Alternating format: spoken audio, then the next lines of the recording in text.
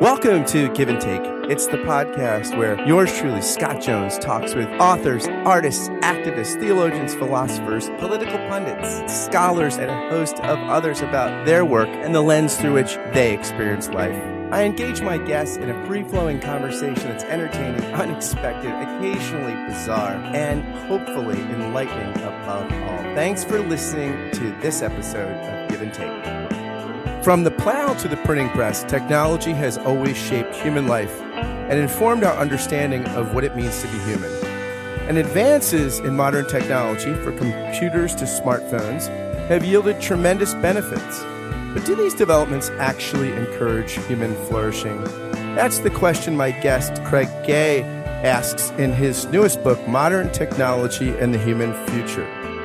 In it, he raises concerns about the theological implications of modern technology and of philosophical movements such as transhumanism. By exploring the Christian doctrine of the incarnation and what it means for our embodied life, Gay offers a course correction to the path of modern technology without asking us to unplug completely. It's a great book, and we had a great conversation about it. I give you Craig Gay. Craig, welcome to the podcast. Scott, nice to be here.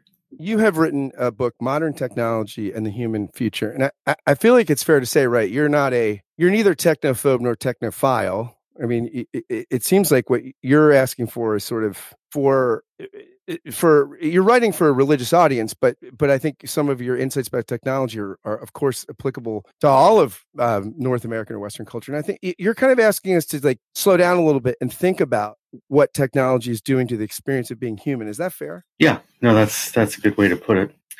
And I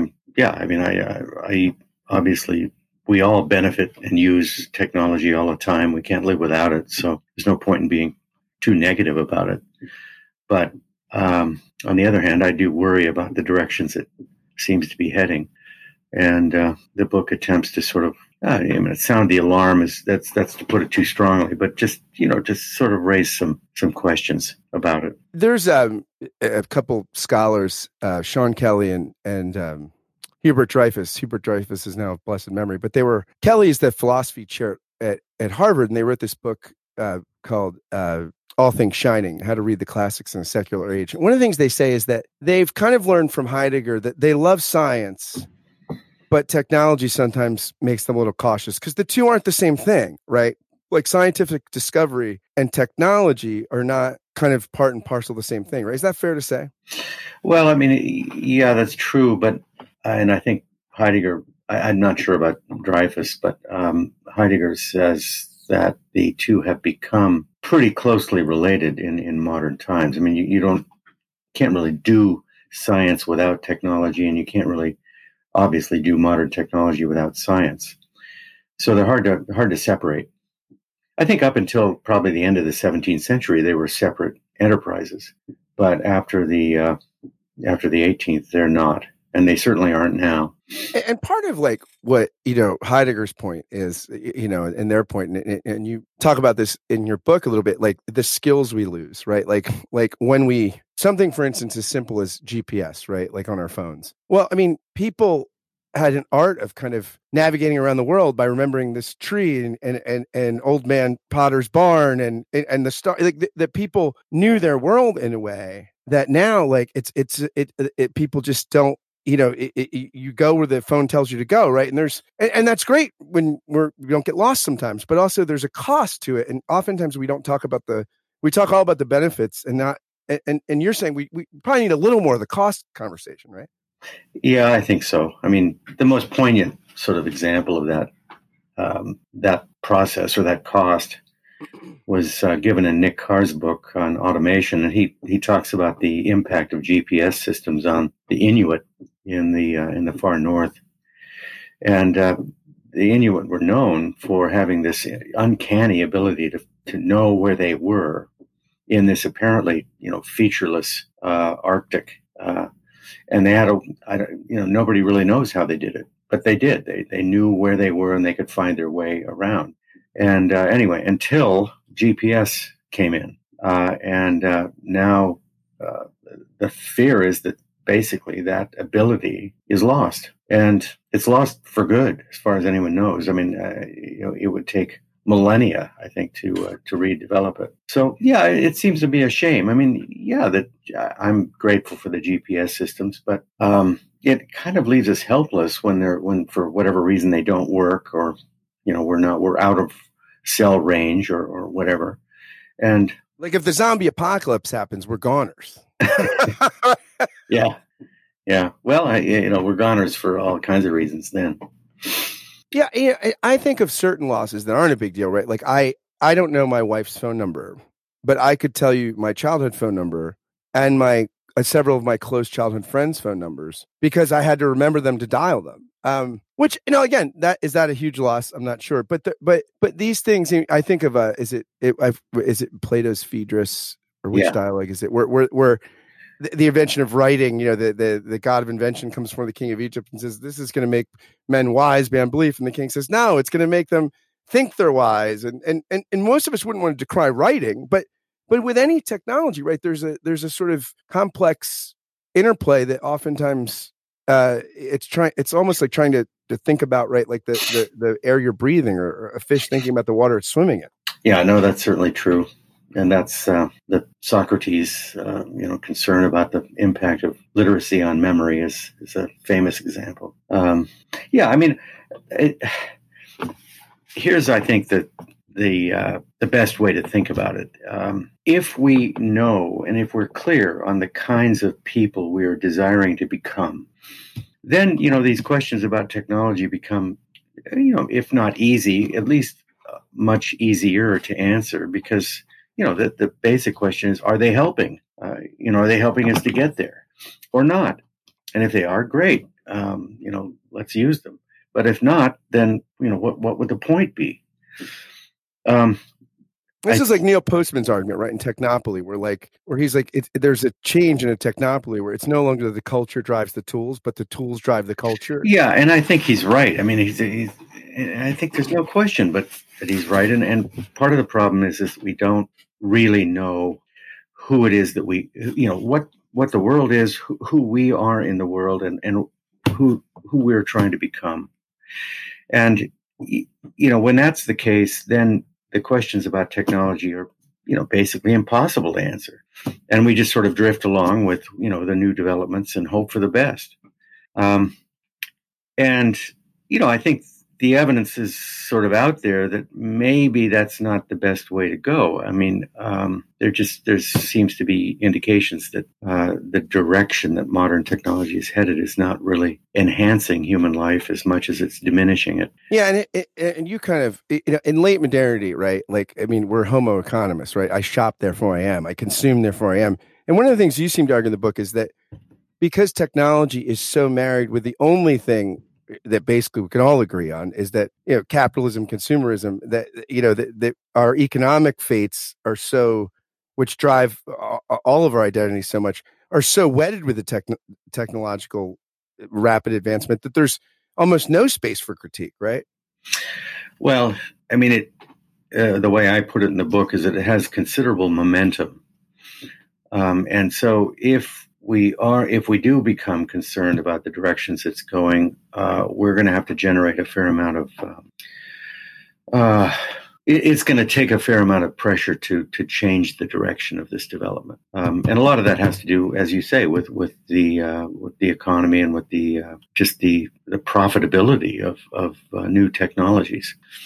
Now, I mean, you're a guy, like, you're obviously, it's funny because for our listeners, like we were trying to figure out the technological connection to talk. And so you're obviously not a Luddite. I'm sure you have a smartphone and, we're talking digitally. And I mean, how do you sort this out yourself? I mean, as far as in everyday life, how do you relate to the technology around you critically? Like, what does that look like for you? Well, I'm not sure I do any better than any of the rest of us. That's frighteningly honest. I mean, we're all sort of trying to cope with sort of new rules for placing some disciplines around smartphone use. I think the main thing I try to do is to remain attentive, genuinely attentive to the people I am face to face with. And I try not to allow the cell phone to interfere, at least with that relation, which usually means, I mean, we have this is a trivial example, but we have a basket in our front entrance hall at home. So when people come over for dinner, there's just a sign. We don't actually mention anything, but the sign says, please place your smartphone here. And we put ours there. And people are beginning to sort of notice this. And so it's just a sort of habit you get into to, when you're getting ready to sit down around the table, the phones aren't there, so that they can't interfere with the face-to-face that can happen around a meal, around a table. It's a small thing, but it's pretty significant, especially, in the family setting. So I think it's things like that you work away at. How do people react to it? Is anybody ever like contentious? Like, I don't want to put my smartphone in the basket. I mean, how does that, like, I'm sure that nobody's ever been offended by it. I mean, I'm sure there are people that don't do it. Okay, that's up to them. I think the other example of this similar kind of thing is we do a course in the summer at Regent College that's out. It's actually in boats out off the coast here. There are some series of islands. And the course is all about thinking about technology and its impact upon us, as well as thinking about the Christian doctrine of creation and who we are, as human beings within the created order.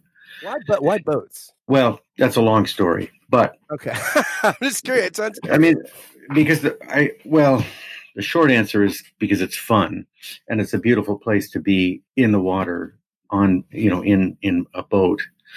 But the slightly longer answer is that these boats they're actually replicas of ship's boats from the 18th century, but they are examples of human creativity and technology. So, the minute you step into the boat, you're aware that you are using a technology that's crucial, right? And it's keeping you out of the water. But backing up, what we ask people on this course to leave all of their devices behind. And this is hard for people. I mean, it's increasingly hard. How long is the course?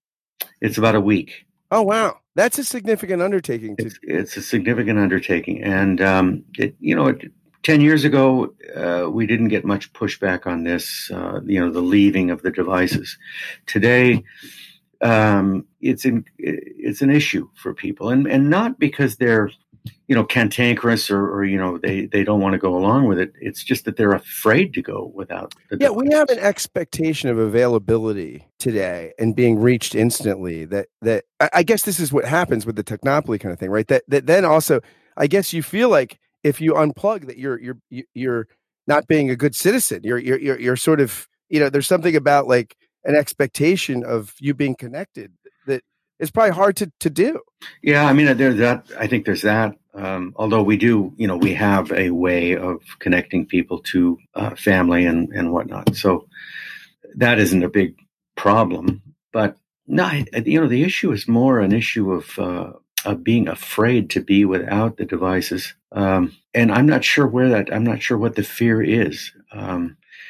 But yeah, it's increasingly tethered to them. And without that tether, we feel adrift and vulnerable, I guess.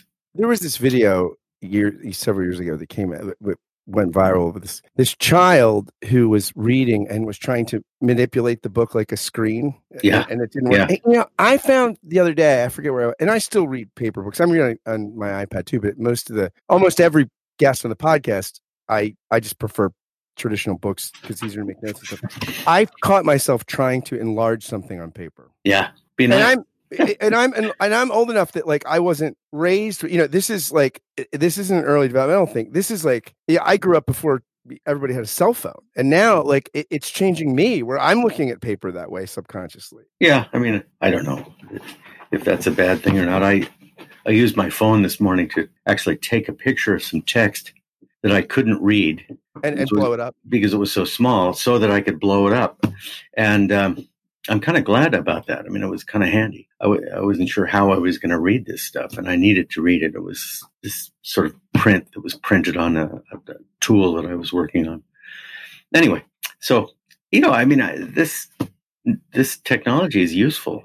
And I guess, I mean, to the extent that it enables us to become more of ourselves and more engaged with the world and more engaged with each other and sort of more alive, I think great. Let's use it gratefully.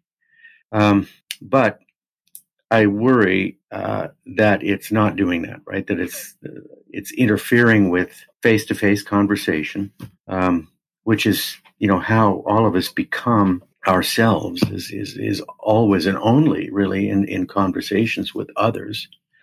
And if the technology is getting in the way of that's a real problem. And I think that it's getting in the way of our experience of the world, of the world of nature. This was Albert Borgman's main point in a lot of his work, and I think he's right. And it's the net result is that we're left feeling increasingly helpless apart from the technology. And that's not a good thing. And alone and lonely. And needless to say, that's not a good thing either. So, and then you ask the question, well, okay, why are we doing this to ourselves? Is this somehow necessary? And that's kind of where I go in the book. And I say, well, there are some reasons this is happening. Some of the reasons are economic, and some of the reasons have to do with the way we've been trained, I think, to see the world and to see ourselves in it. And some of the reasons have to do with the fact that we're just not in the habit of asking questions about who is it? Are we who are we and who are we trying to become?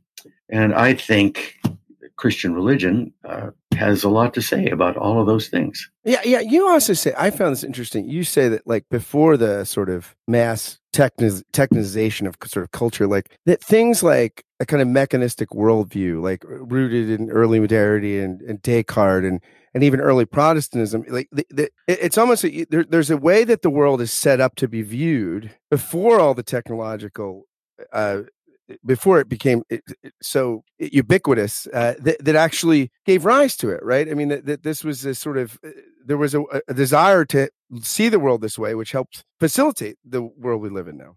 Yeah, I mean, that's the thesis that has been advanced by people like Martin Heidegger and others.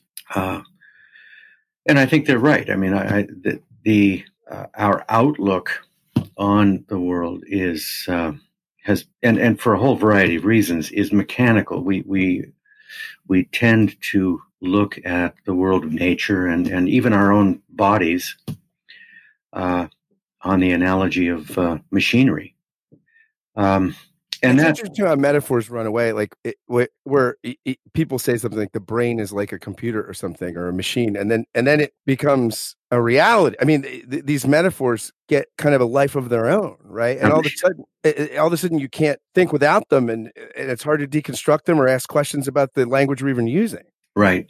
No, I mean that's certainly true.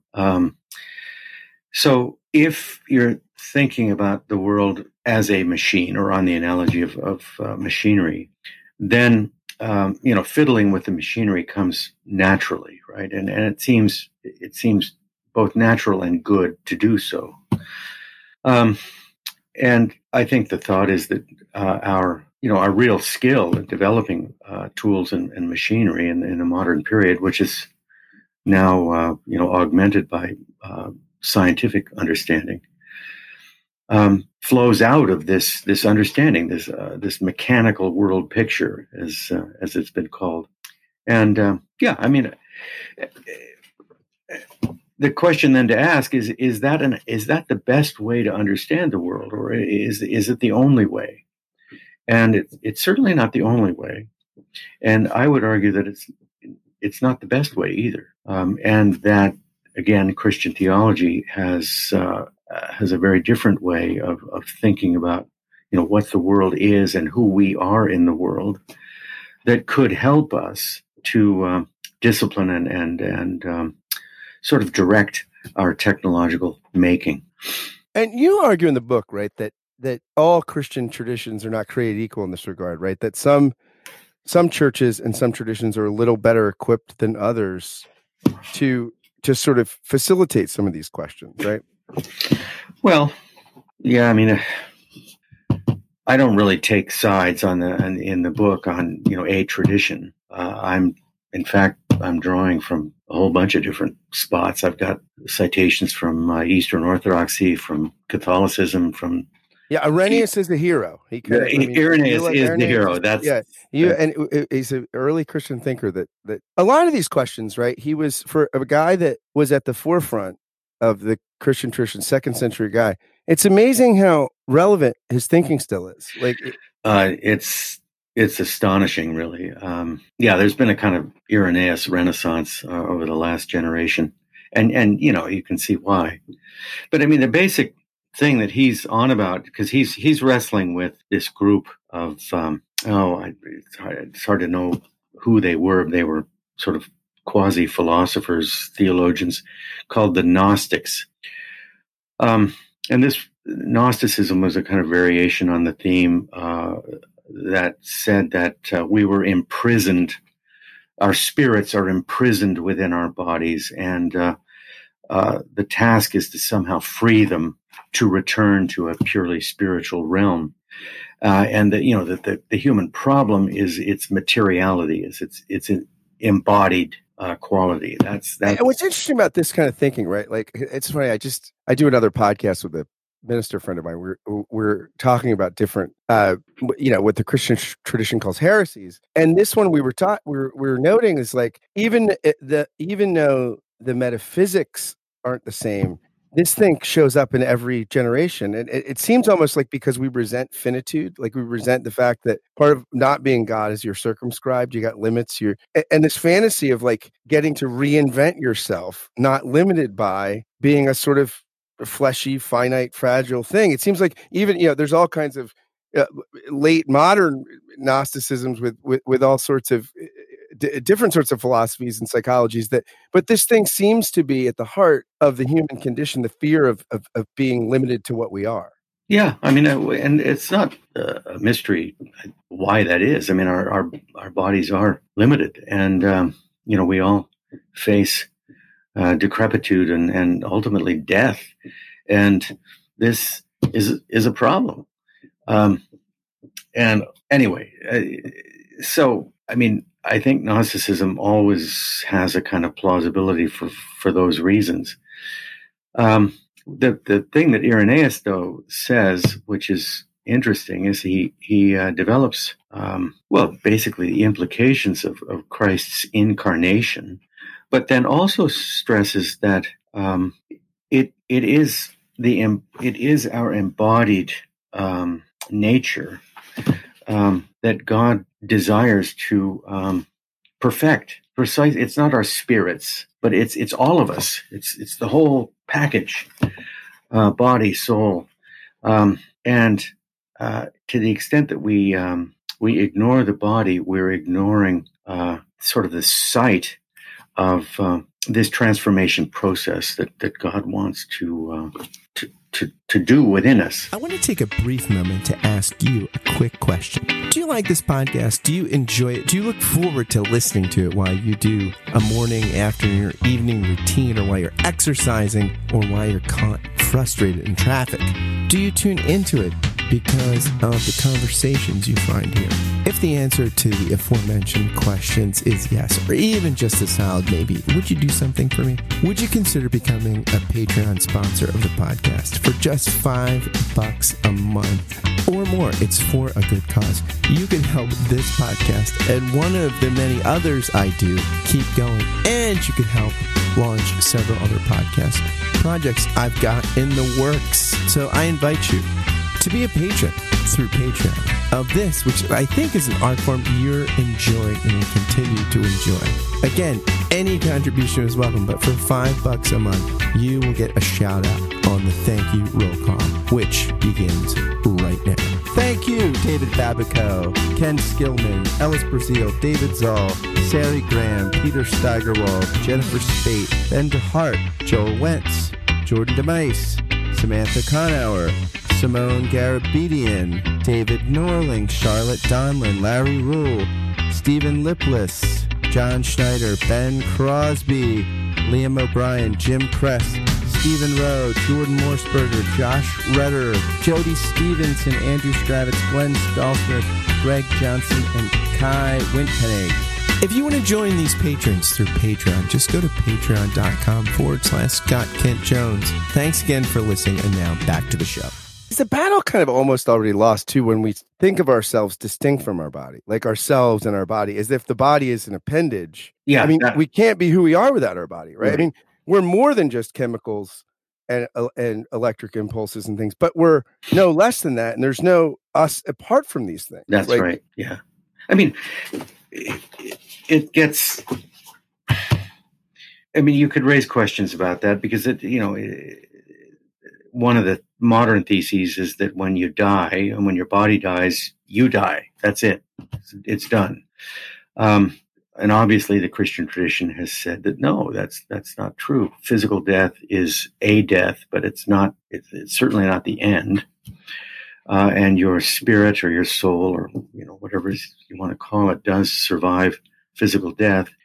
But having said that, the hope is always for the resurrection of the body because, like you say, I mean, our bodies are what, are what enable us to be ourselves in a world and to do and to love and to relate to each other and so forth.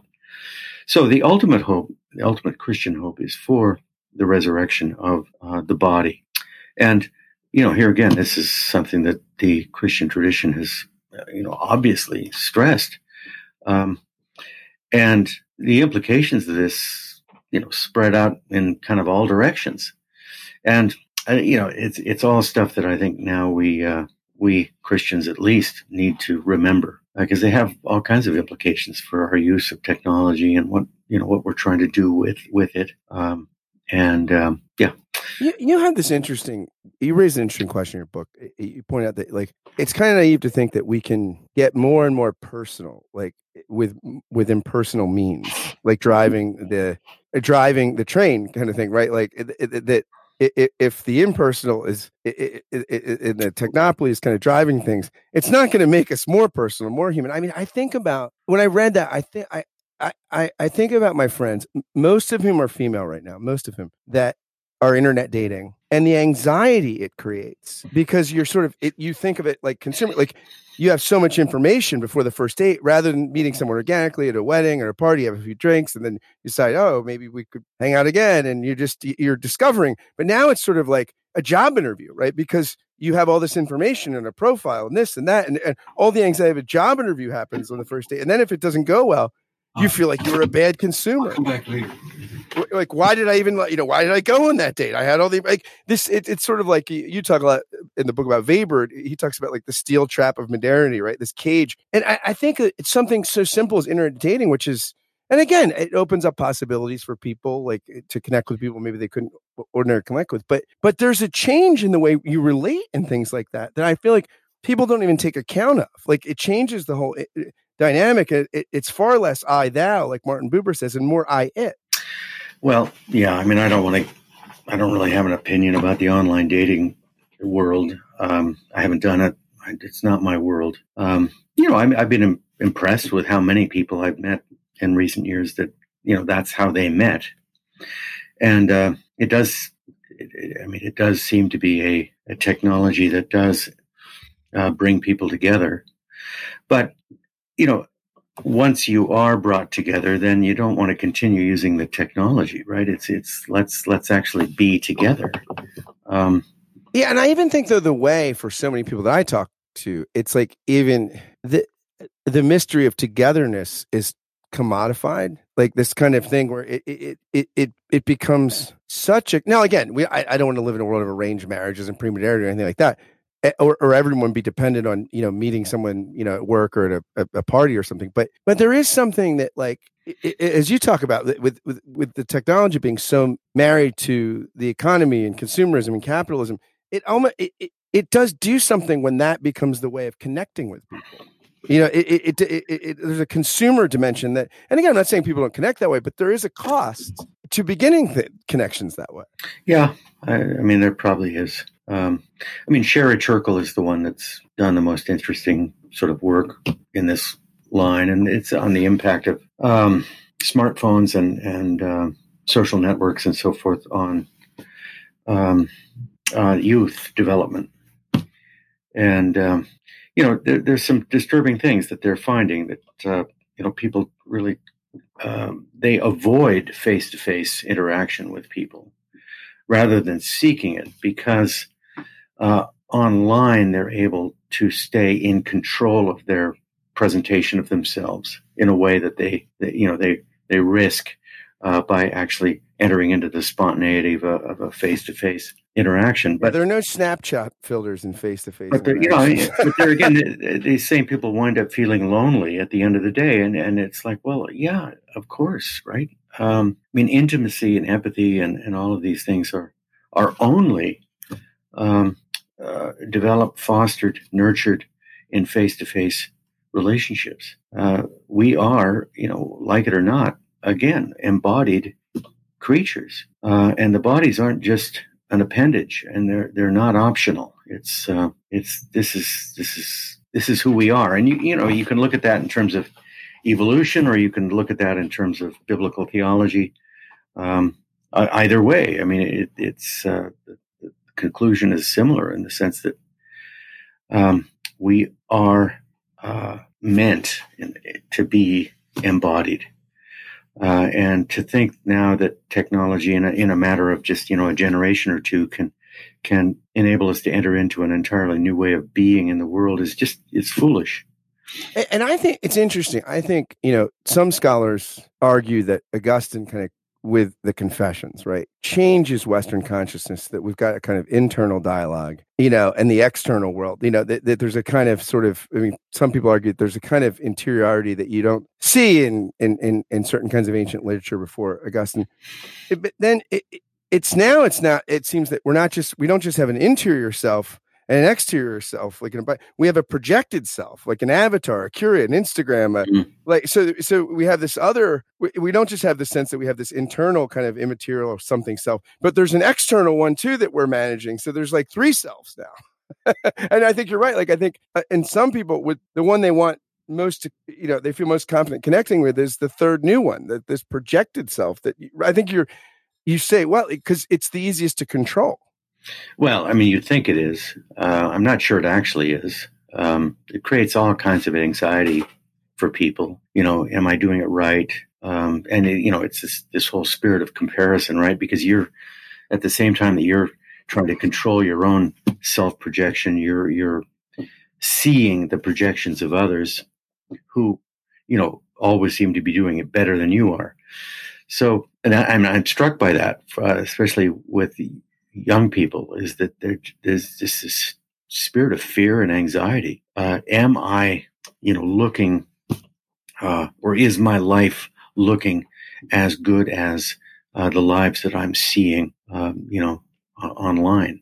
Yeah, it seems like we have this strange development, even though we've become a morally more permissive culture as we become more diverse and pluralistic. But it seems like a more judgmental culture, a more shaming culture, a less forgiving culture.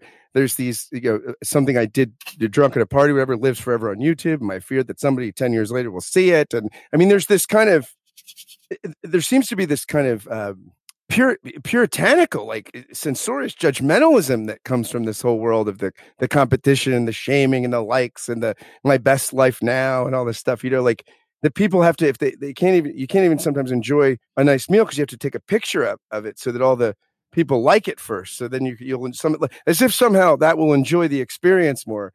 If 18 people that are different time zones like the meal you ate. I think this seems to me to be an unintended consequence of basically the internet and that is that these images and things that wind up online, however they get there, are there forever. I mean, potentially, and I don't know that anyone really thought about it. You know, what would this kind of world be? What will this be like? And this is, I think, a through line in your book, right? Like, it's always the unintended consequences that are the tricky ones, right? Because, I mean, the intended ones, I mean, not that we can always control intentions, but at least we're at least thinking about them a little bit. But the unintended ones are often the ones that are more, they shape us in ways that we don't foresee, and they stick around seemingly perennially sometimes. And it wasn't something we even imagined from the thing that we thought was going to make our lives so much better. Yeah, no,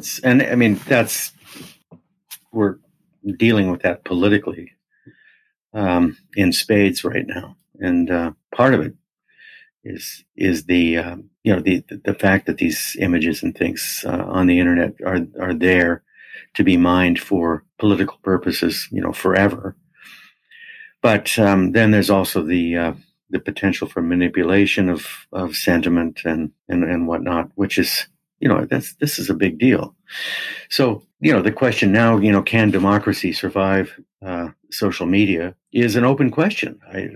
I hope so. But yeah, because isn't some of the issue that we're, at least with things like writing and other developments, like there was a little more time, and there's still unforeseen consequences, but there's a little more time to teach people how to live in the new world. But it seems now that people have way more access to information than any previous generation, but are no better equipped and maybe worse equipped to sort it out and figure out what's important. I mean, you kind of, it's almost like you exponentially increase something in this column while not, depleting something in the other that makes for a thing where, gosh, I mean, how can people be informed voters and citizens? Well, and I mean, this isn't a big mystery in one sense, because the internet isn't designed to make us or to cultivate careful thought, disciplined thought. It's designed and is expressly designed to encourage us to be impulsive and rapidly switching from one thing to the next. I mean, all of the things that make for deliberative, careful consideration are, in effect, discouraged by the internet. And that's not an accident. I mean, in part, maybe that's a feature of the technology in some ways, but it's more a feature of the way the internet's being designed.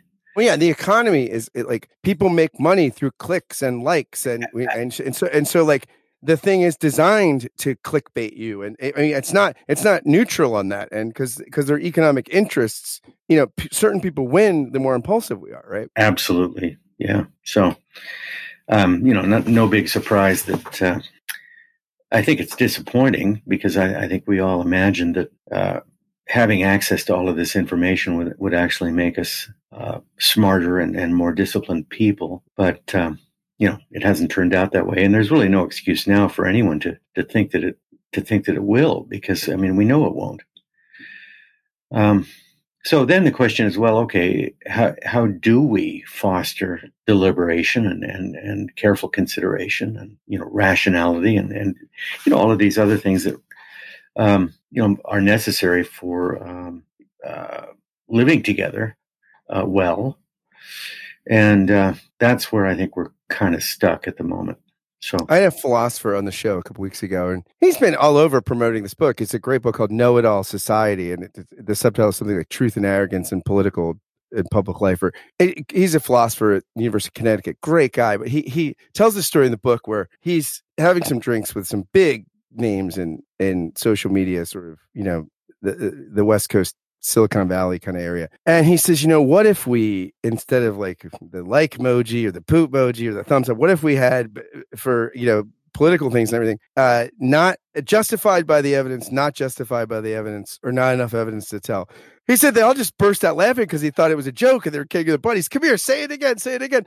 But then he realized that what they realized too, that on a second level, what was so funny about it is that those things, if we did that even, they would just become the new emoticon. They would just be the new symbol for I like it or I don't like it, or rage or happiness, they wouldn't, they would just become the symbol for that. They wouldn't stop and make you think more critically, which I thought was ingenious and showed how little philosophers know about the economy now and how much people that design Facebook do. Yeah. On some level, too, could you argue that one of the things you're getting at in the book is the perennial human challenge? No, it's exacerbated and it's exponential because of the technology. But we're kind of the only species where there's a difference between is and ought. Like a badger makes a dam or whatever because it can. A wasps make a nest because they can. We are, I think, probably the only species that can actually stop and say we can do this, but should we do it? And it's one of the, I guess, most beautiful and particular things about being human. We're a lot like mammals in many other ways, but this is the one thing where we actually can stop and say, should we do that or not? And it seems like what you're arguing is that we're nudging closer to giving that up, the more uncritical we are with the sort of pervasive technopoly of everything, that you kind of, it seems like we're giving up something, or at least diminishing the thing that maybe makes us, one of the things that makes us most unique as a species. Yeah, I mean, a couple of things to say about that. One is that this mystery of the of practical reason, of the fact that we human beings experience life in terms of shoulds, should and shouldn'ts, is and ought. This is a mystery. I mean, people have been trying to wrestle with this for, I don't know, at least, well, probably forever, but certainly in modern thought since Kant. It goes back earlier than that. The other thing to say is that Christian theology has a lot to say about making sense of this. That we are the creatures, and this is signaled in the Genesis text with the language that we are the ones who are created after the image and likeness of God. You've got all the other creatures are created, the birds and the fish and the animals and whatnot.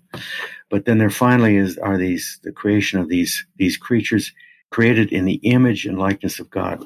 So the question is, what does that mean? What is that intended to signify? And as I understand it, the consensus today is that the Genesis narrative is constructed on the analogy of the dedication of an ancient temple, where the very last thing that happens is you place the image of the God in the sacred space, and the image represents the God, and the God actually comes to eventually inhabit the image. And okay, so if that's true, then what the Genesis narrative is telling us is that we are the creatures who are intended to represent, and in a sense to mediate, God's presence in the world for the sake of the rest of the creation. And that requires us to have some distance from the created order. And so we certainly find that we're no longer immersed in the immediacy of nature, but we're sort of stand apart from it. We're able to think about it, to deliberate about it, and so forth. But then it also means that, okay, what does it mean to mediate God's presence? Well, God's desire for the creation is for it to thrive, right? The very first of the divine commands in the Genesis narrative is to be fruitful, multiply, fill the earth with life and thriving. And so somehow our task within the created order is to enable other things to thrive, to be themselves. The other thing that's signaled in the narrative has to do with speech. We're the ones, or the creatures, who are called to name the creation and to give voice to it. And again, I mean, this is rich. It means that our task is to know things for the sake of, in a sense, celebrating them, and to give them back to God in the speech of thanksgiving and praise. Yeah, Alexander Shmeiman, the great Russian Orthodox thinker, says that we're the only creature that can be Eucharistic, really. That can thank God back for our food and become and we can be priests, and no other creature can really do that. Absolutely, I cite Shmeiman in the book. This is a beautiful vision of human life, and it just enables us to rethink, who we are, what the world is. That it's not a machine. It's not a mechanism, but rather it is this place that has been designed for life to thrive, and then we have been placed within this world to give voice to it, to celebrate it, to cultivate it, to enable things to become most fully themselves. Anyway, Shmeiman says it much better than I do, but it's a priestly vocation. I think that's a good way to put it. And it's a way of seeing the world and of being in the world that would, I think, really help us to think more clearly about technology and about what we're using it for and what where it's heading. Do you know the show American Gods? Have you heard of the show? It's on. No, I haven't heard that. It's on Epix, maybe, or Showtime. I think maybe it's Showtime. But it's based on this Neil Gaiman novel, and the idea is that Odin is sort of trying to kind of recreate his divinity. Like the idea is that it's kind of a lot like the philosopher Feuerbach talks about how he thinks religion is sort of social projection. So that's really kind of the theory. So Odin's less powerful because people don't worship him anymore like they did. And these other gods are less powerful. And then there's the old gods versus the new gods. And the new gods are like social media, television, the internet. They that's what they represent. And they're super powerful. And Odin says to them, well, at least we gave people meaning. What do you do other than just enslave them? Yeah. And I thought it was so profound because it's this interesting thing that we do kind of deify these things and they take they take on a life of their own. And yet it gives you all the negative, worst downsides of religion, right? Religion in its darkest forms without any of the upsides, which is just awful. No, I'll have to look that up. That sounds interesting. Do you have any guilty pleasures technologically that you're gosh, I wrote this book and I hate that I like this game or this app or this thing? Is there something that you're geez? Oh gosh, I waste lots of time surfing, especially YouTube videos. I'm sure I will be called to account for all the time I've spent, looking at stupid things on YouTube. What's the dumbest thing that you like on YouTube? Oh gosh, these big fail videos of people, falling off of things and slipping and whatnot. They're hilarious. I don't know why I like them, but I shouldn't be admitting this. That's a really human admission, and it's good to know that you're human because you've written a book calling us to be human. It's a great book. I really appreciate you writing it, and thanks for taking some time talking with me about it. Well, thank you, Scott. It's a pleasure.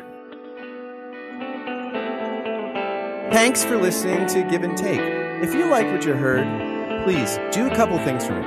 They are so helpful if you do them. Share this interview on social media or via email, or tag someone in a tweet or something and say, hey, this is great. Check it out. Spread the love and goodness if you found it here. Also, if you could go, please, it takes 60 seconds. Go to iTunes and write a review and give a rating to the podcast. It really, really helps, especially as things are getting off the ground. And if you want to consider becoming a Patreon sponsor, you can just go right to the link on the podcast page, giveandtake.fireside.fm. You can find all the information there. Thanks to Craig for coming on the podcast. Do check out his book, Modern Technology and the Human Future. You won't regret it, I promise you. And thanks again to you for listening to Give and Take. Until next time, friends, fare thee well.